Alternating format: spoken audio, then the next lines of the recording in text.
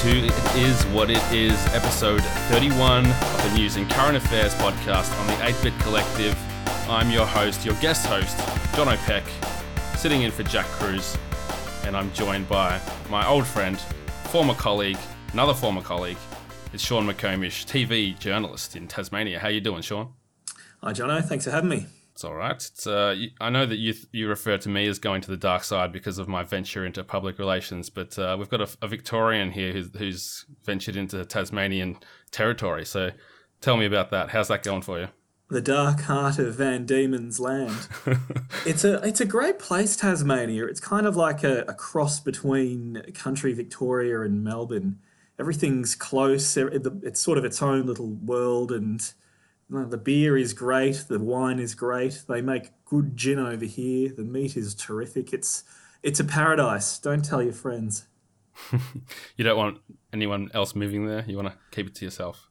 Well, it's funny. People are moving over, the Hobart housing market's just going nuts because of it. I'm in Launceston, so it'll be interesting to see if we have any spin-off of that up here. But yeah, it's going gangbusters at the minute.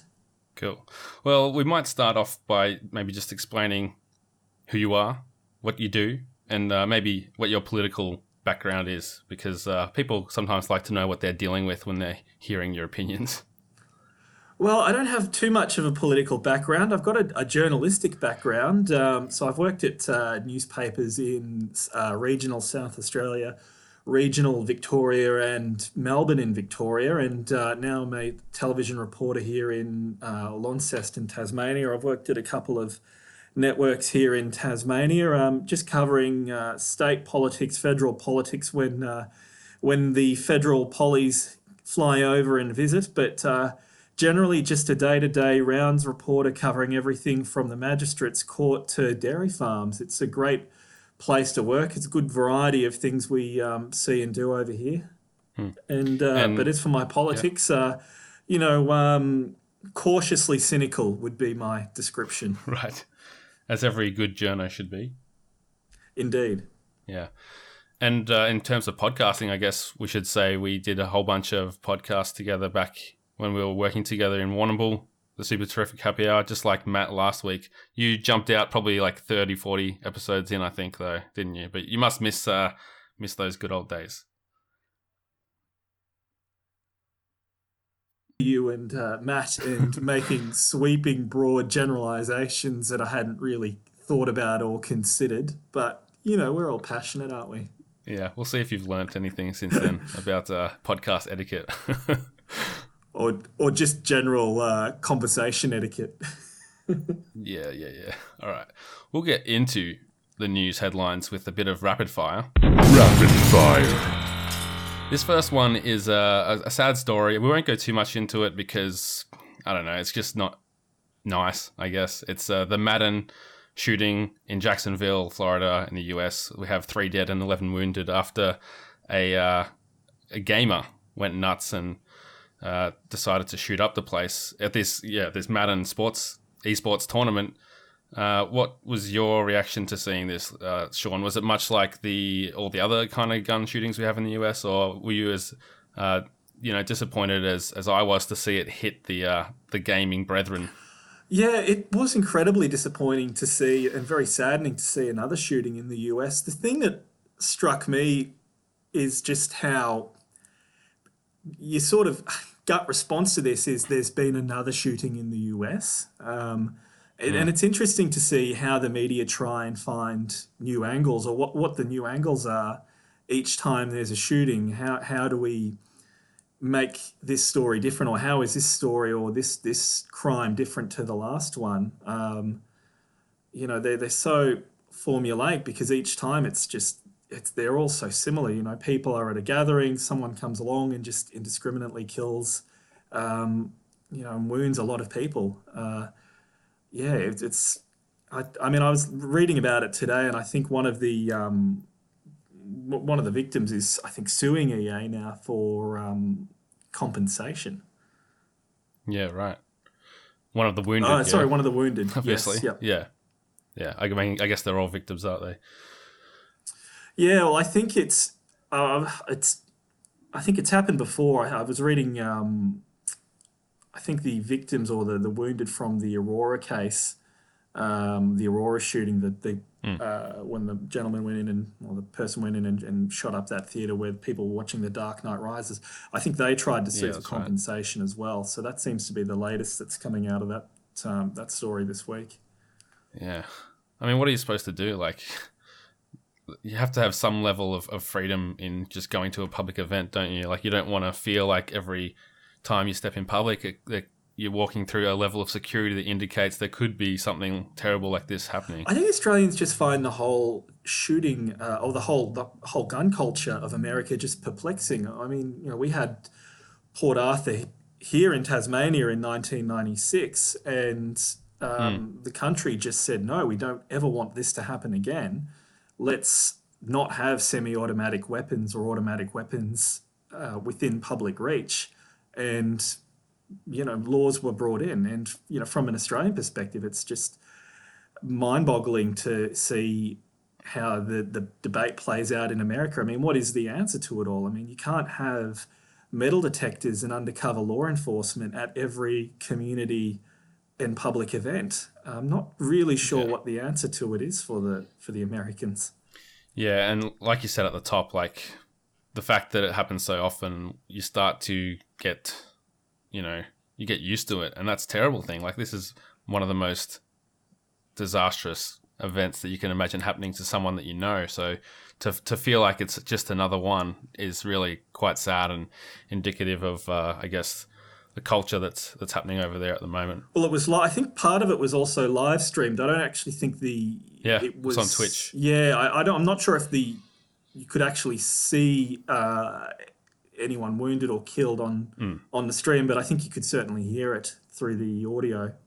Yeah, I've seen clips that I've refused to watch where, gunshots are going off and that kind of thing. But anyway, we'll move on to the next item. I don't even want to, I'm not even going to put his picture in the thumbnail. I'm not going to say his name. It's one of those things where you don't want them to get any notoriety out of something so heinous. So the next one, a bit lighter, but still an interesting sign of the culture that we're in at the moment, is Peter Dinklage, our favourite Game of Thrones dwarf, if there were any others.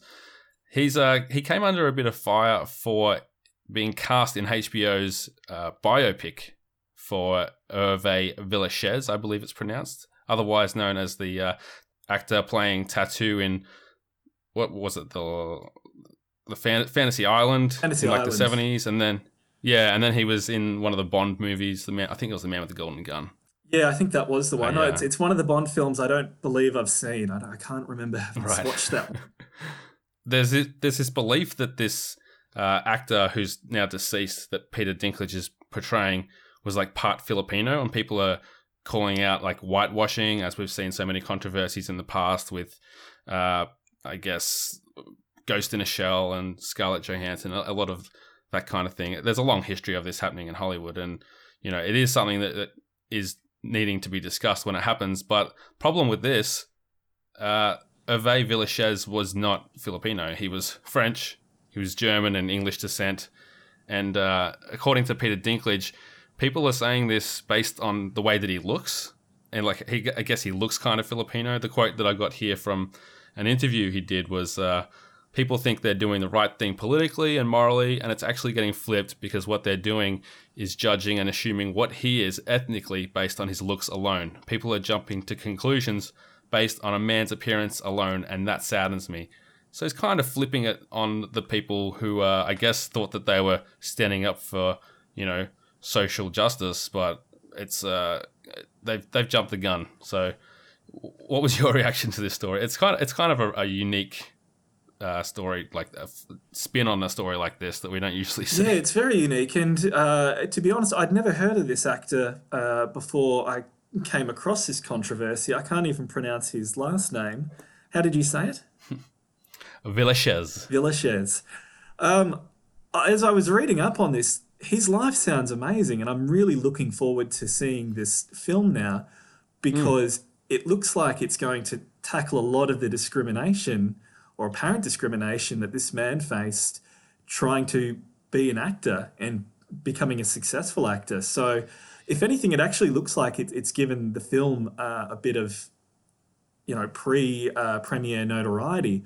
Yeah, I a bit of couldn't, buzz. yeah, I couldn't actually, as I was sort of making some notes, I was trying to find where the original story, the whitewashing claim of this came from, and I couldn't really find too much out there. I know it was one outlet in particular, and I'm not sure that that story's even up on their website anymore. When I Mm. clicked on a few links to try and read it, and it was saying that it had been removed. But That's funny. I think it does raise it's a conversation that always needs to be had. I think Hollywood and the entertainment industry and whitewashing.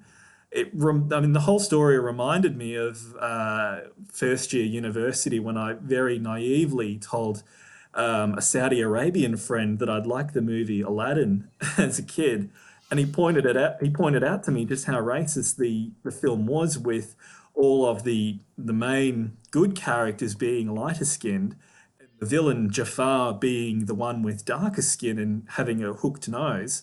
And my friend said to me, he's made to look like a cliched Arab, and I don't, yeah, it's wasn't something I'd ever thought of, and very naively at the time, I was sort of a little bit ashamed of myself. And even even another movie that I loved as a kid, Lawrence of Arabia, which I'm not sure why as a kid I loved that movie so much, but you've got Alec Guinness in that playing Prince Faisal, and I really wanted to rewatch the film lately, but I'm not sure how much I'm gonna like watching those scenes where Alec Guinness is, obviously had quite a lot of makeup done to make him look Saudi Arabian. It's yeah, I'm gonna have to really rethink watching that one. Yeah.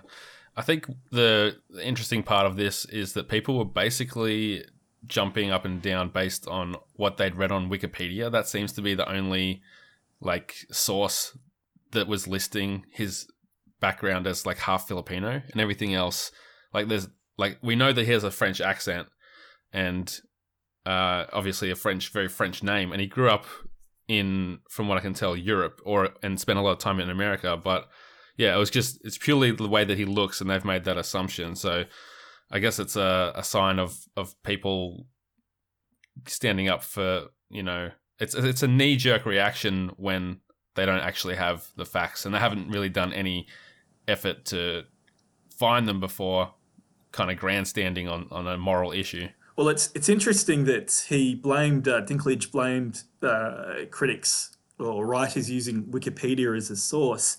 I had a look at films listed for whitewashing on Wikipedia, and this film is already on there, and it hasn't even been released yet, to my knowledge. Yeah. So it shows you really can't use Wikipedia as a research tool all of the time. No, or almost never. But reading Dinklage's interviews, he says that he's been talking about making this film for 14 years. And Wow. I think, I mean, this actor, how do you say his name again? Hervé Villechaize. Villechaize. He was 50 when he, very sadly, took his own life. And Dinklage, I think, is 49 now. So it's a film you get a sense that he's quite passionate about making. Well, I guess if you're someone of Dinklage's appearance, there wouldn't have been a lot of role models for him to look up to as a kid. You've got Warwick Davis, you've got Deep Roy, who has one of the coolest names ever.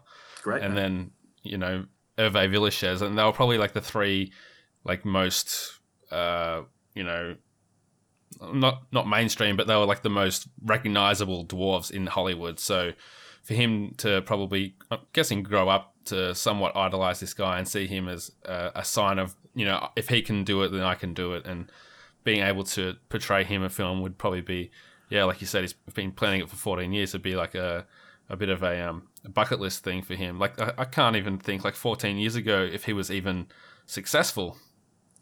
Oh, no idea. But I mean, I love watching Peter Dinklage in Game of Thrones. He's such an expressive actor who acts with his eyes, and he's great. He's just fantastic to watch. I'm already looking forward to this film. Yeah, Death at a Funeral. He's fantastic. Both versions. I think the British one's probably better, but yeah, He made it into both of them somehow. Okay, moving on. Another story from the shores of the US, and it's the West Coast. In-N-Out Burger. Have you had an In-N-Out Burger before, Sean? I don't think I have had In-N-Out Burger, and people mentioned it when I was in the States a couple of years ago. I went to California and I saw it around California, and I think I might have seen it in New York as well, and well, maybe not, but I have not had In-N-Out Burger. Yeah, I somehow haven't either. I've had Whataburger and I've had Wendy's and most of the big American chains, but somehow missed this one. But it's notorious for being like only, I think it might even be only LA that you can get it, but that's I guess what's given it that extra level of fame there. But so this burger chain is known for being conservative, much like Chick-fil has across America, and they came under some fire this week for apparently donating. It came out that they've donated $25,000 to the California Republican Party. This is a chain that's been known for printing John 3:16 and other kinds of Bible scriptures on their cups. So they're known to be, I guess you would say right wing or conservative, and having kind of outspoken views about Christianity and that kind of thing. But for people to call a boycott, it seems, I don't know, I guess people can spend their money how they want, but it seemed like it was something that was going to run out of steam pretty quickly because people love their burgers probably more than they love to make a moral grandstand. Yeah, well, the company I think was pretty quick to put out a statement from the vice president saying that they'd made equal contributions to the Democratic and Republican. I think the phrase is political action committees in the Really? state this year. So I think that might have even, if there's truth to that, that would also, you would think, take a bit of fire out of the calls to boycott the company or boycott their products at least. But I actually missed that. It's interesting though. It seemed like my first thought was this is a very American story. A political knee-jerk response that somehow involves fast food. But there's been a couple of cases of company boycotts here in Australia in the last couple of years, which have actually that's interesting. Which have actually been successful. And I think there's two examples of company boycotts. You're either boycotting a company to protest something the company has done outright, or you're protesting for some kind of result.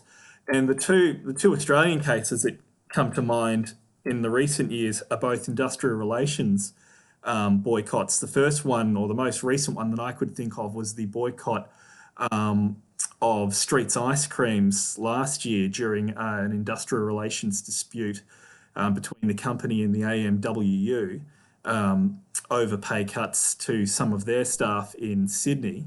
I think it was Sydney.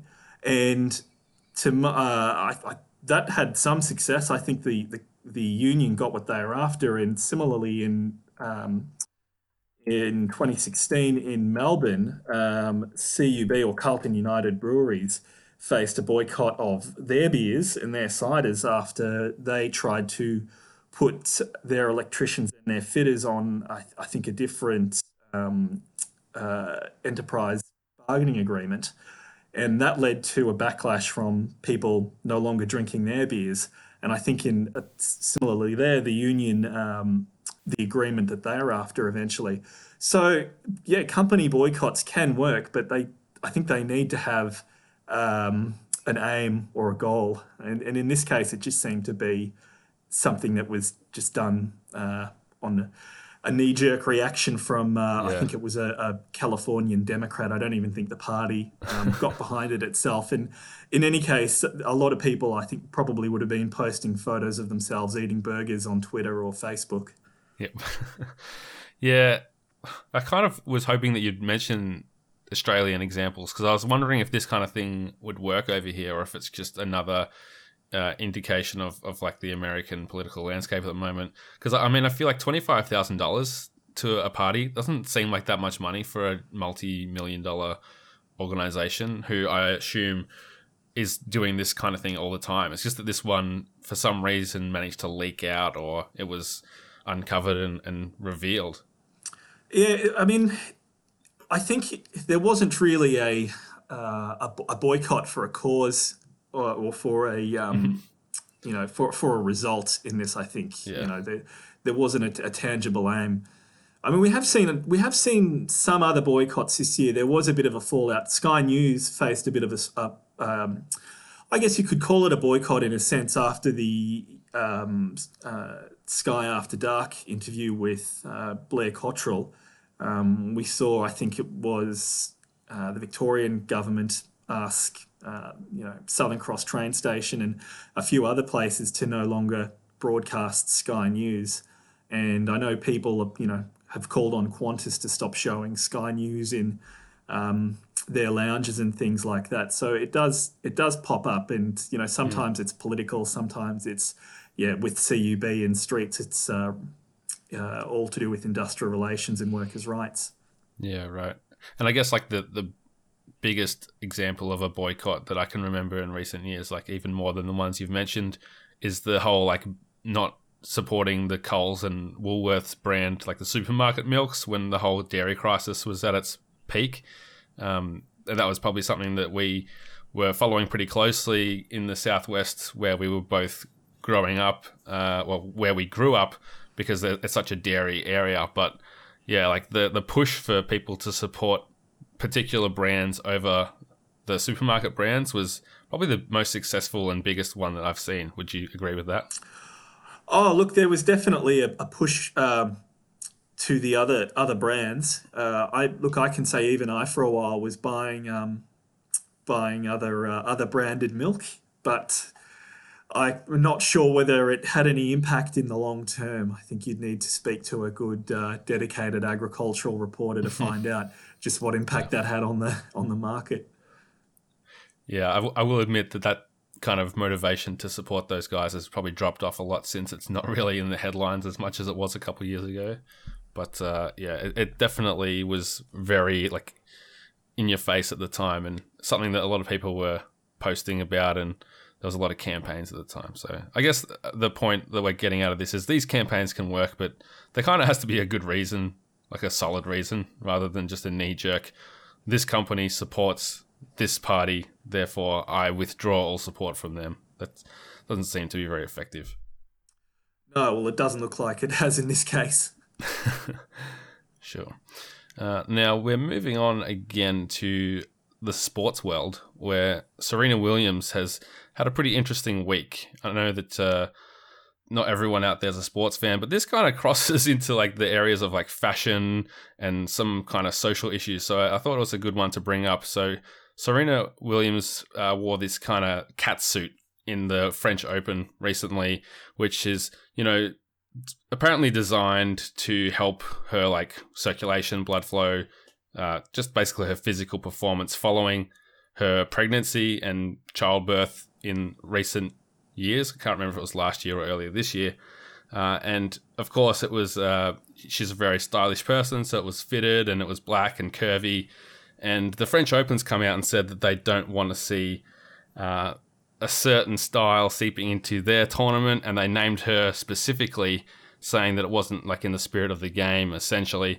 And there's a lot of people coming out and saying you shouldn't be able to tell this athlete, this one of the greatest tennis players of all time, what she should be wearing when it's functional. It's not it's not overly revealing. There's people who wear like pretty short skirts and dudes wearing sleeveless tops and they get away with it. So there was that first reaction to support her then. And then following on from that, at the US Open, which is on at the moment, Louis Vuitton, is that pronounced right? Vuitton?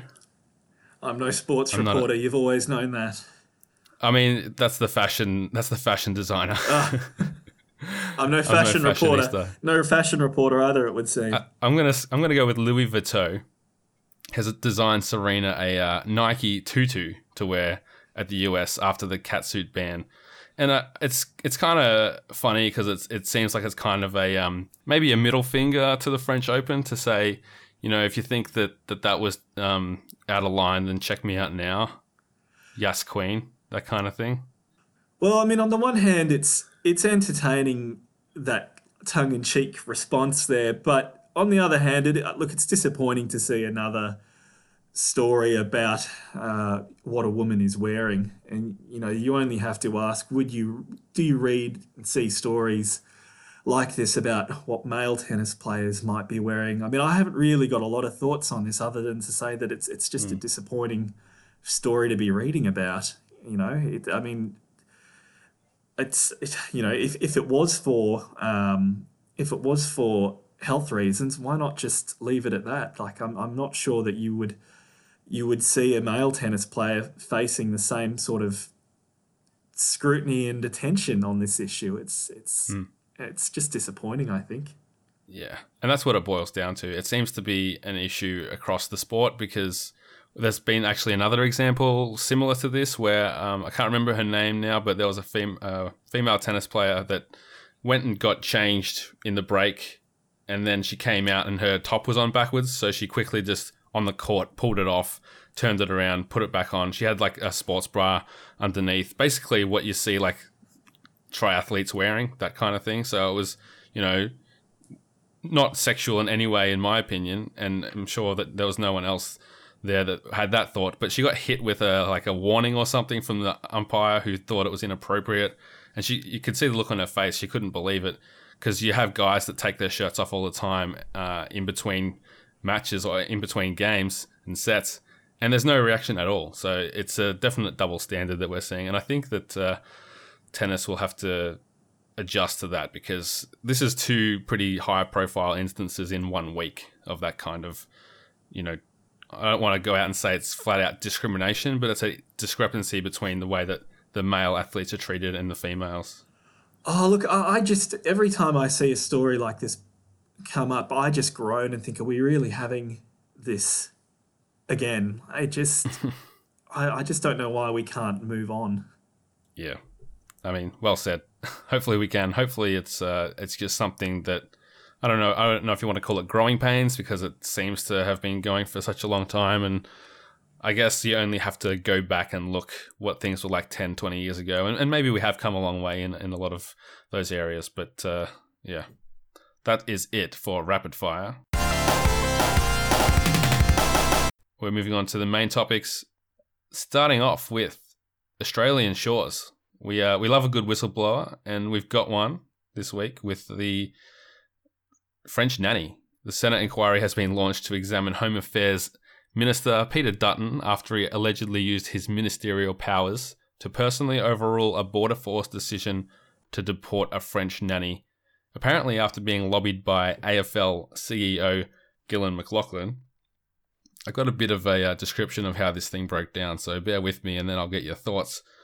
So these kinds of interventions are apparently very rare in airport situations, but this woman apparently admitted she was breaching her tourist visa a few years ago, and she was going to work for someone in Adelaide, and that someone turned out to have a father who makes some very generous donations to Peter Dutton's Liberal Party, and that someone was also a relative of this AFL boss who's then lobbied for Dutton to sort this mess out. So this has all come out through leaked emails, and despite Dutton's denial, it's actually not the first time that he's done it, according to this whistleblower that's leaked some past examples. So I think, to me, the issue here, aside from, the act in and of itself, what he's done there, is the obvious contrast to his lack of compassion for refugees, refused entry into Australia, despite citing some humanitarian reasons and motivations to let these European women in here. So that's basically my read on this story. How have you followed this one over the week, and what are your thoughts? Well, in all fairness, I haven't followed this story particularly closely, but I know Peter Dutton does say that people are now leaking information against him for payback in his role in the Liberal Party's power struggle and the leadership spill the other week. And I think that's probably a fair comment. It would be hard to see this story coming out a couple of weeks ago. I think it's definitely still all the fallout from the leadership spill. What I've been enjoying most, actually, is the American Peter Dutton, the popcorn seller from Texas. I've been enjoying his photos and his posts come up all over my Twitter feed.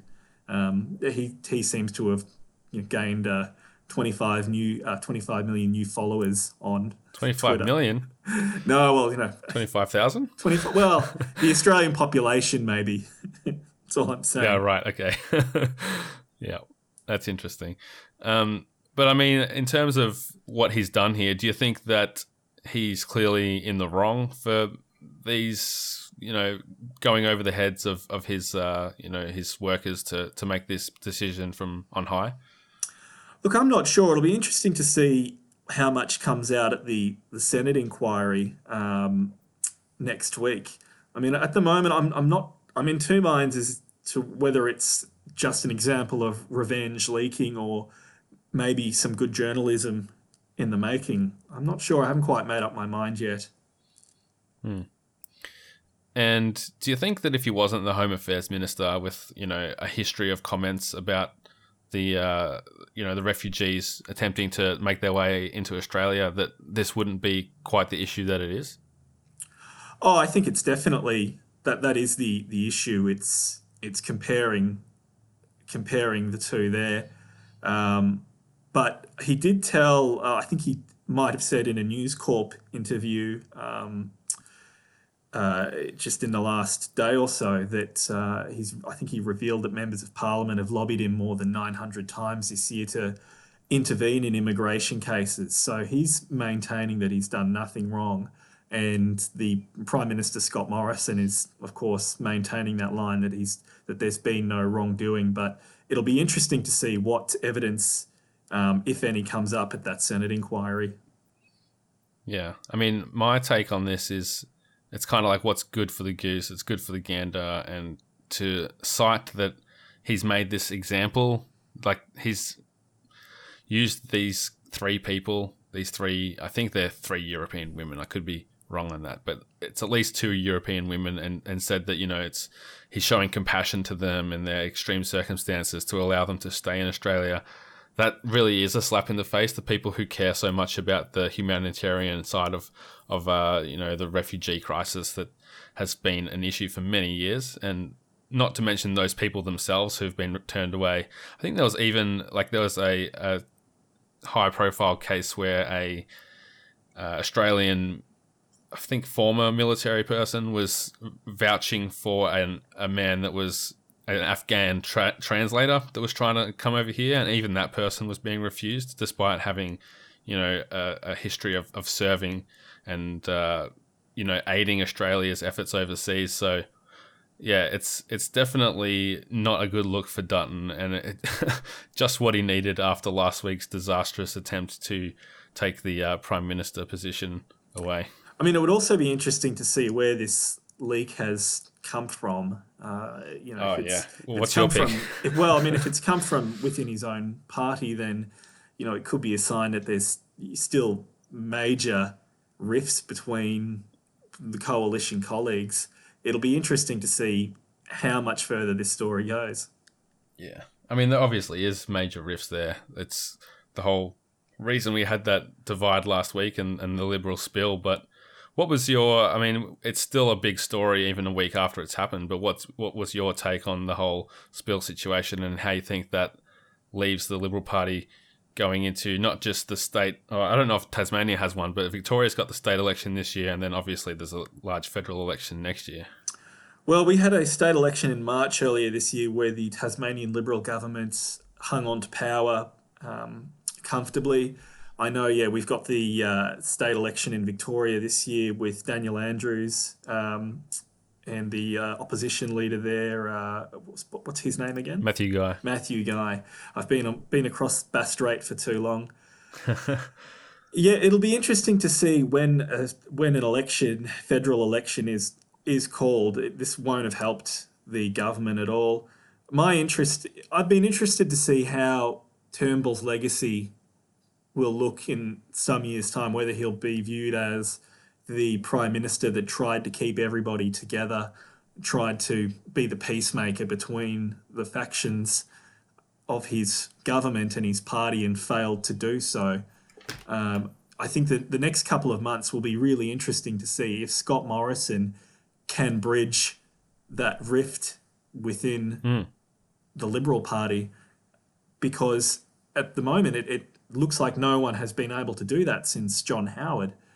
And whether Scott Morrison is the person to do that, it's going to be very interesting to see if he can get everybody on board before he calls an election, because they can't go to an election divided like they are at the moment. They would just be asking for a wipeout. So it's a fascinating time in politics. Yeah, no doubt. I think, yeah, like people are already talking about how long Scott Morrison's going to last in that position, which really is just a sign of how chaotic things are there. Like, do you think that he will, if they do win next year, he'll be there for some time, or do you think it's just a matter of time until someone else pops up and vies for that position? I think the nature of opinion polls and the news cycle, and I mean, I've never spent any time working in Canberra, but you just want them to just stick with the person they've got. I think Australians are just over all of this, Yeah. over the constant change in leaders. You know, I It's frustrating. it's yeah. frustrating. It's very frustrating, and you know, my selfie with Malcolm Turnbull now is worthless. I mean, that's Oh man, you'll have to get one with Scott Morrison. well, he was over. He was over here a couple of months ago when we did have a by-election campaign on. I never thought it would be worth the shot of getting one with him. What have you learnt from that? Just get selfies with everyone. You never know who'll be the next Prime Minister, so. Another Hollywood story. Louis C.K. is back. The comedian, the disgraced comedian, I guess you could say, has been out of public eye for about 10 months since he admitted allegations of sexual misconduct were true. He disappeared last year, but then this week he returned to stage at the Comedy Cellar, which as far as I can tell is a fairly notorious New York City comedy club where he performed a 15-minute set. It was described as the typical Louis C.K. stuff. So there were about 115 people who greeted him warmly, but the rest of the world hasn't been so welcoming, and many don't seem to think that Louis deserves any chance at a comeback, I guess, when his victims are still out there dealing with the things that he did to them. So, Sean, do you think he's done forever, or is there a way that it's going to be acceptable for him to work again? You know, it's interesting. I went back and I read his apology, his statement after, I think it was the New York Times spoke to the survivors that had made those allegations.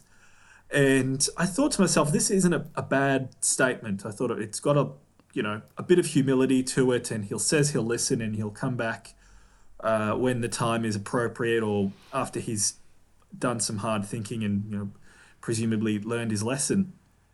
But Clementine Ford, the writer in Fairfax? piece in Fairfax, noted that his statement didn't actually use the word sorry. So I wasn't, that made me sort of look at it again. And I think the interesting point to get to your question is that a lot of the time we look at these instances, the Harvey Weinsteins and the Kevin Spaceys, and we look at their careers. We don't really look at the women or the people that have suffered in this. The question that's asked is, will they recover? What does this mean for their careers? We don't really think about the careers of the women and the people that have made these allegations or come forward to speak out. You'd have to think that they'd be putting their careers on the line and their lives on the line to really take it up to a famous person or a celebrity that's allegedly done terrible things.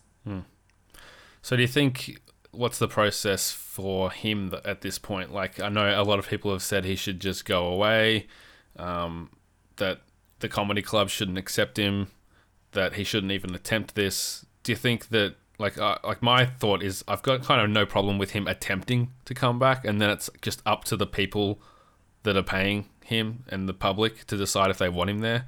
And I think that there will be, it will be interesting to see if people are as forgiving as they have been in the past, because it's, there've been people who've come out of scandals like Mel Gibson and I guess Robert Downey Jr., Mike Tyson. They've come back bigger than they were before in some cases, despite what they did in the past. But I don't know, this one, because of the whole Me Too movement, it feels like people aren't going to be as welcoming.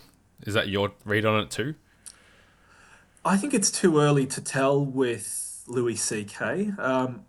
Roxane Gay in the New York Times writes that the Court of Public Opinion has litigated the misdeeds of the other men. Some have lost their jobs. Harvey Weinstein is facing criminal charges, and though they've fallen from grace, plenty have had soft landings. So whether or not this is a soft landing for Louis C.K., it's a bit hard to tell at the moment. And the question in all of this is, what is justice for the people that have made these allegations and for the people that have suffered?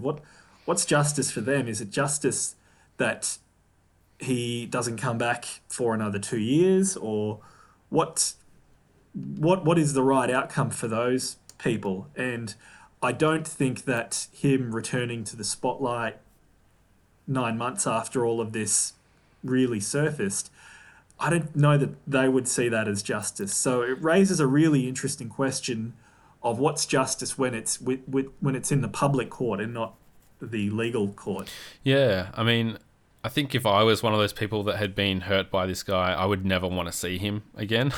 So in that sense, I think that you know that I believe in forgiveness as a Christian and everything, but I also think that there are consequences that come with that. And for Louis, I think that if I was say I was friends with him when this happened, or if I was advising him for some reason, I would tell him, like, maybe you're just done with public life. You don't need to work, but if you want to work, maybe just go away and work behind the scenes and work uncredited if you have to, because I think maybe that's just the price to pay when you've kind of ruined people's lives. It's interesting. I was trying to think whether we had stories like this a decade ago. And I'm not sure that we did. You didn't really have the women and people coming out saying... Yeah, that's kind of part of the whole thing, isn't it? Yeah, so it's interesting. You do need to... I do wonder where it's all going. Whether we'll see more figures and more allegations and more evidence come out against other actors, especially even older actors, maybe actors from the 70s or the 90s. You sort of it's who is next. Yeah, and we talked about this a little last week with Matt Neal, our old friend Matt Neal, and we were talking about Kevin Spacey's new movie Bombing and some of the reasons behind that. And I think Matt made a point about separating the art from the artist, where there will be a lot of people that will do that they will say, I enjoy this person as an entertainer and I'm able to separate what they've done. And I think that there will be enough of those people for someone like Louis to have a career if he's willing to ignore the many, many, many people who don't want anything to do with him and aren't even happy that he's trying. So it won't be the huge probably Netflix specials and world tours or national selling out Madison Square Garden things that he's been used to, but it might just be enough for him to stay working in the industry. And if he keeps doing it, people will just not forget about it, but they'll just get used to the fact that he's working and stop talking about it. That might be his plan here. And I guess like you said, we'll see. The proof is in the pudding, as they say, and we'll eventually see what comes out. I think, yeah, but I guess getting back to my original point, what do the women in this matter want? What would they like to see? And I think it's a hard question to ask and answer, because they don't have a loud voice and a public voice like he does. Yeah, so, and ultimately they don't have any power to like you say it's important what they want, but what they want won't necessarily happen because there's nothing to enforce that, is there? Of course. Yeah, tricky one. So the second of the main topics is one that has a couple of different angles to it, but basically it's the death and funeral of John McCain, the U.S. senator. Is that the right Potential term? candidate. Yeah. So he was. He was a leader for the Republican Party running against Obama in 2008. Also known for his exploits as a Navy officer. He was in the he was a naval aviator for more than 20, or he was in the Navy for more than 20 years, and even captured during a bombing mission in North Vietnam. So he spent 6 years as a POW.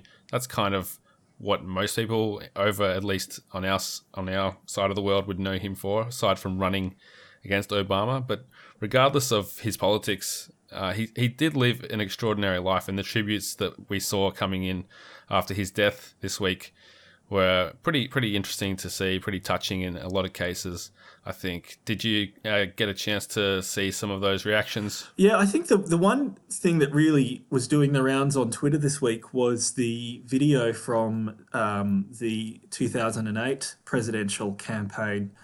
That great clip of the woman saying that she didn't like Obama because he was an Arab. And McCain replies, "No, ma'am, he's a decent family man and a citizen I just happen to have disagreements with." And it wasn't an isolated occasion. I think there were a few instances where people said that, and he replied likewise. And you only sort of have to fast forward a decade later and try to imagine Donald Trump replying like that. And Donald Trump, who of course called for Barack Obama to come up with his birth certificate for so long. It is interesting how when celebrities die, we tend to celebrate their best moments, and surely that's got to be one of McCain's, because you could see in that moment where he replies to the woman, some of his supporters, you can hear a little bit of booing in the background, and there's a little bit of silence, and it's great just how he has the integrity to persevere and win them back over. It's good. It's a good viewing. Yeah, I think like almost 9 out of 10 politicians in that instance would kind of do some kind of nervous laugh and maybe say, I don't want to comment on that, or Trump would probably agree with them. But most of them would kind of avoid going to the lengths that McCain did to stand up for his opponent. And someone, those campaigns were very personal. There's a lot of politics, or it is politics, but there's a lot of personal politics involved in that too. But yeah, he went the extra mile to really give his, fair and unbiased view of his opinion on Obama as a character. And that kind of brings us to like the second part of this story. So I got this from CNN. They described this as a parting lesson in American civility. John McCain, while he was sick, I think it was a brain tumor that eventually got him, but he invited Barack Obama and George W. Bush, or HW, is it? No, W. it's W, sorry. Yeah, W, to deliver eulogies at his funeral. So they're both rivals who ran against him.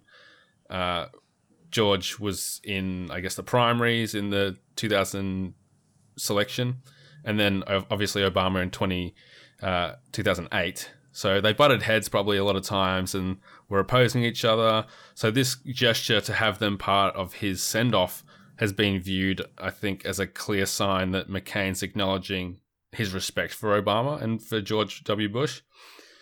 And then there's that side to it. But then at the same time, he's made it very clear he did not want the current president, Donald Trump, at his funeral. And that tells me how little respect he has for Trump's character and personality, that he would, welcome so openly these rivals while the current POTUS from his own political party is totally snubbed at his funeral. Well, it's interesting if you look back. There's some years ago now, and I'm not sure whether it was during the Republican or during the last presidential campaign, but Donald Trump actually said of John McCain, and I'm not sure if it was on Twitter, I think it might have actually been on camera.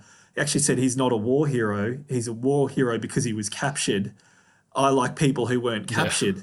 So you can see why, just on that alone, why John McCain, who I think, spent, 6 years as a POW, shot down over Hanoi with broken arms and a shattered leg, might not be a fan of Donald Trump after saying something like that, even even though he disagreed with Mr. Trump's politics. But it's interesting too, though. Even though McCain was sick for such a long time, he actually, and passed away only several days ago. He was actually in Australia in I think it was May this year, and Oh, really? we commented on Trump here in Australia with, I think, most of our most prominent politicians in the audience.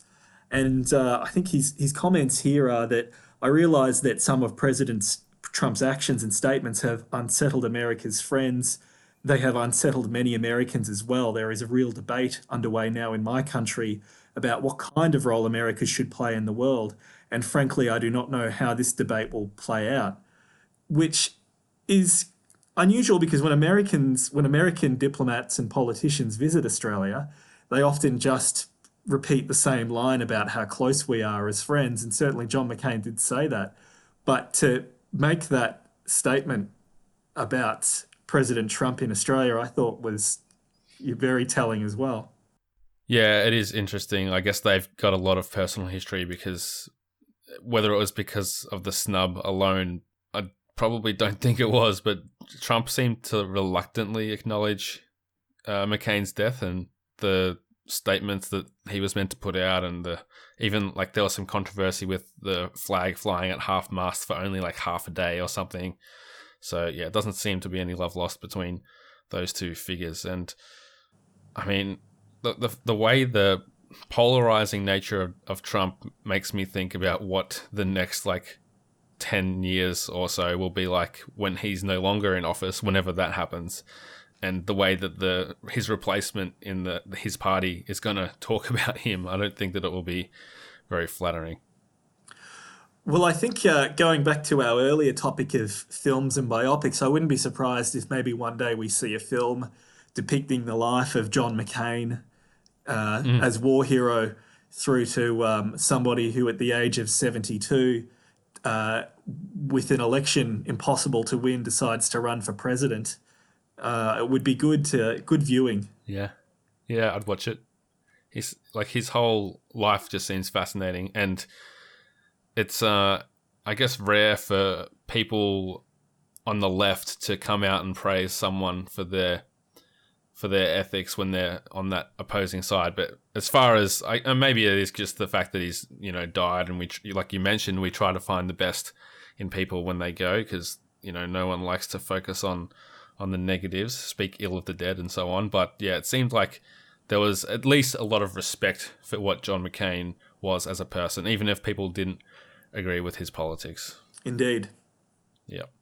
So that is the news. We have one reader or listener question for you, Sean. Comes from Ashley Hobley, Gold Coast resident, who says, are the rumours about Tasmania true? And we figure that you being a former Victorian now and new Tasmanian would be the perfect person to answer that. Well, the rumours that this is an island paradise with the best beer, best craft beer, best Pinot Noir, best gin, great wildlife, good bushwalking tracks, best gallery in the country, best national parks. Those rumours are all wrong, and you definitely shouldn't visit here or buy property here or investment properties. Right. Tell us what you really think. I think I'd like the houses to remain affordable so I can get one. Yeah, you should get in on that while you still can. And with that, Sean, where can people find you if they would like to follow you on the Twitters and elsewhere?